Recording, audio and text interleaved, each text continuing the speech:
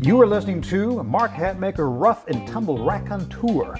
This is a grab bag of old school Western martial arts, resurrected indigenous ways, and empirical musings tinged with a heavy dose of respect, admiration, let's call it hero worship, for these hosses of yore.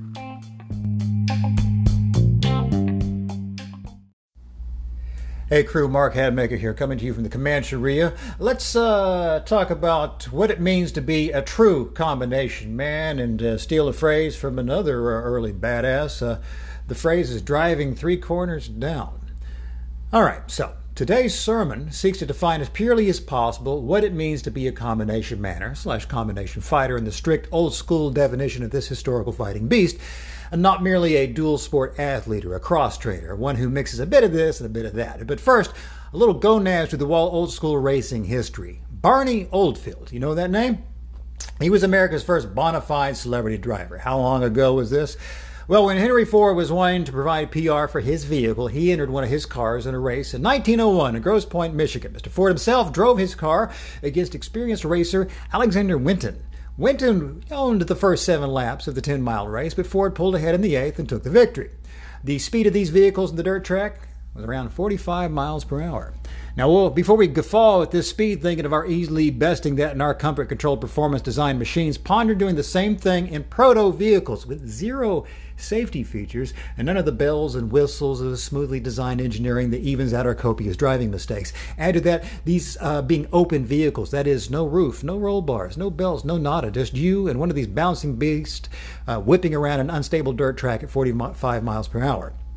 After you listen to this episode, I might suggest you also go back and have a listen where we talk about the Peltzman effect in one of the earlier podcasts. There's a lot to be learned about how poor or how much our skills degrade once we add the safety gear.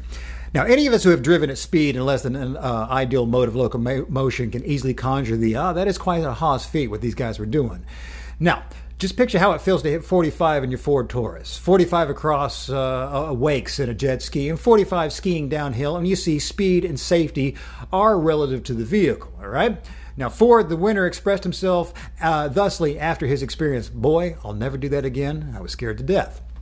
So Ford, the honest, went looking for a driver to show off his machines. In 1902, he approached burned Eli Oldfield, a successful bicycle racer and occasional boxer, to drive for him. Oldfield had never driven in a road race before and wound up winning handily versus experienced competitors. This starting him off a new career of whizzing around dirt tracks, perfecting his game, and engaging in more than a few so-called stunts, including being the first person to race up the dirt road that led to the 14,110-foot summit of Pikes Peak.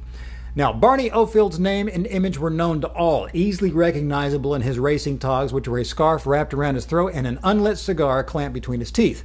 Why the unlit cigar? To keep his teeth from rattling together and breaking off in the rough terrain of the track. See, I told you, no safety gear, all right? I mean, these guys were crazy back then. I love them. Now, when asked how he does what he does, Oldfield offered this. Most guys see no further than just the front of their hood or the corner they're driving. Me, I'm driving 3 corners down. Unquote. There's likely more to Mr. Oldfield's success than that, but this is a perfect jumping off point for today's sermon. See, modern research using pupil tracking bears out Mr. Oldfield's advice. Drivers fitted with pupil tracking helmets reveal that the smoothest and most successful drivers have a long view of the track or course. The worst or least successful handlers in a track were looking closer to their vehicle, and middle-of-the-pack drivers were middle-distance gazers. Okay, let's move on to combination fighters and dual sport athletes. I'm going to address both of these. In the Americas from around 1860 onward to the 1930s, an athlete who competed in both boxing and wrestling was considered a combination fighter, one that could perform adeptly at either sport. That thumbnail definition leads some to believe that mere proficiency at the twin rule sets made one a combination fighter. But that's not so.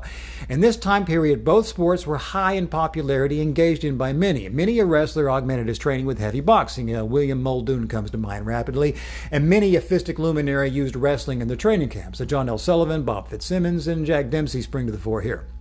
And yet, none of these men regarded themselves as a combination fighter. Yes, they were able scrappers in their side game, but they recognized that a combination fighter was different than merely being adept at both boxing and wrestling.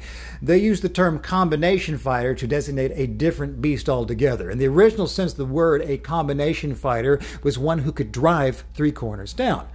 A fighter who did not see the mere use of a punch to set up a leg dive as worthy of the title. They thought of dual sport athletes as something akin to duelists. That is, two folks who agree that they will remain standing and trade with whatever art, heart, and science they possess, or jockey for takedowns, pins, and submissions with commensurate art, heart, and science. Even those who engaged in mixed matches, where the rule sets blend, did not necessarily bestow combination fighter status.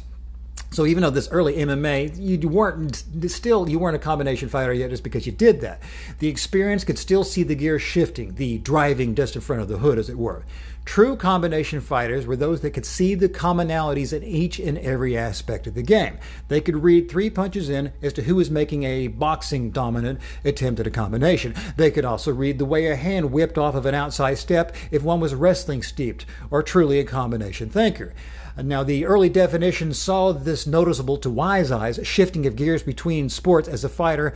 They were called muscle set. A fighter who was set in old school parlance was one who was steeped in one discipline more than the other. This, in modern times, let's think of Michael Jordan in basketball, performance par excellence, and then Mr. Jordan in baseball would have been called muscle set by the old timers. A mere mix was not the sought-for goal. The tactic of one motion that could be both, where one becomes all, was the admired end. That definition leads to this question. If the skill of a combination fighter was so valued, why did it fade into the historical background? And that's a good question. It's likely 2 answers. Answer 1, lack of economic incentive. For whatever reason, combination matches did not catch the same cash in the barrelhead fire as did straight boxing and wrestling matches. One you got to make a living, so you had to pick and choose. Answer 2, the excuse/reason assumption of set muscles was the other. As fighters were expected to specialize, fewer and fewer wrestlers boxed in their training regimen and fewer boxers wrestled in their camps. The faddish thought in the late 30s began to turn towards thinking cross-pollination set the fighter too much and stole time, resources, and reflexes from the moneyed proposition. With that in mind, we devolved the definition with combination fighter as it epitomized combat athlete to using dual sports to prepare for both sports to worries that training one or the other will set the fighter in question. So the true combination fighter is more than just cross-training. The avid historical recreator will strive for this pure and early definition of combination fighter and sees the smoke of mere dual or triple sport training. This fighter will strive to see far past the hood, look beyond the middle distance, and drive 3 corners down. And that is a large part of what the Black Box Project is all about.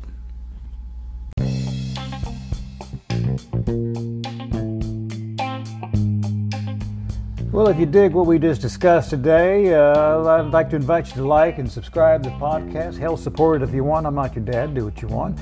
And if you're a glutton for punishment, just visit our website, extremeselfprotection.com. You'll find links to the blog, all of our products, and hundreds and hundreds and hundreds of more pages of like musings.